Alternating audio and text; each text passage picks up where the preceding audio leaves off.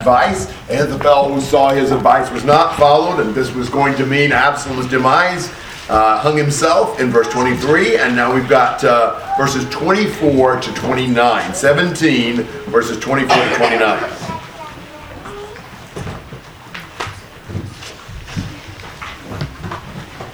When David came to Mahanaim, and Absalom crossed the Jordan, he and all the men of Israel with him. Absalom set Amasa over the army in place of Joab. Now Amasa was the son of a man whose name was Ichrah the Israelite, who went in to Abigail, the daughter of Nahash, sister of Zeruiah, Joab's mother. And Israel and Absalom camped in the land of Gilead.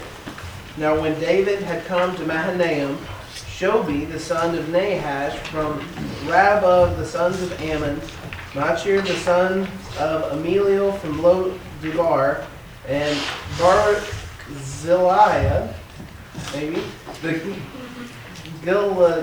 Gileadite from Rogelim, brought beds, basins, pottery, wheat, barley, flour, parched grains, beans, lentils, parched seeds, honey, curd, sheep, and cheese of the herd for David and for the people who were with him to eat. For they said, the people are hungry and weary and thirsty in the wilderness. All right, we're proceeding toward the battle. One thing that's done, Absalom chooses his commander, and who is that? Amasa. And who is Amasa? Additionally. No. A nephew? David's nephew. Who's David's commander? Joab, and who's that to David? Nephew. So we've got rival nephews of David that are the two commanders. It's all kind of a family dispute. And you've got David receiving supplies, very needed supplies.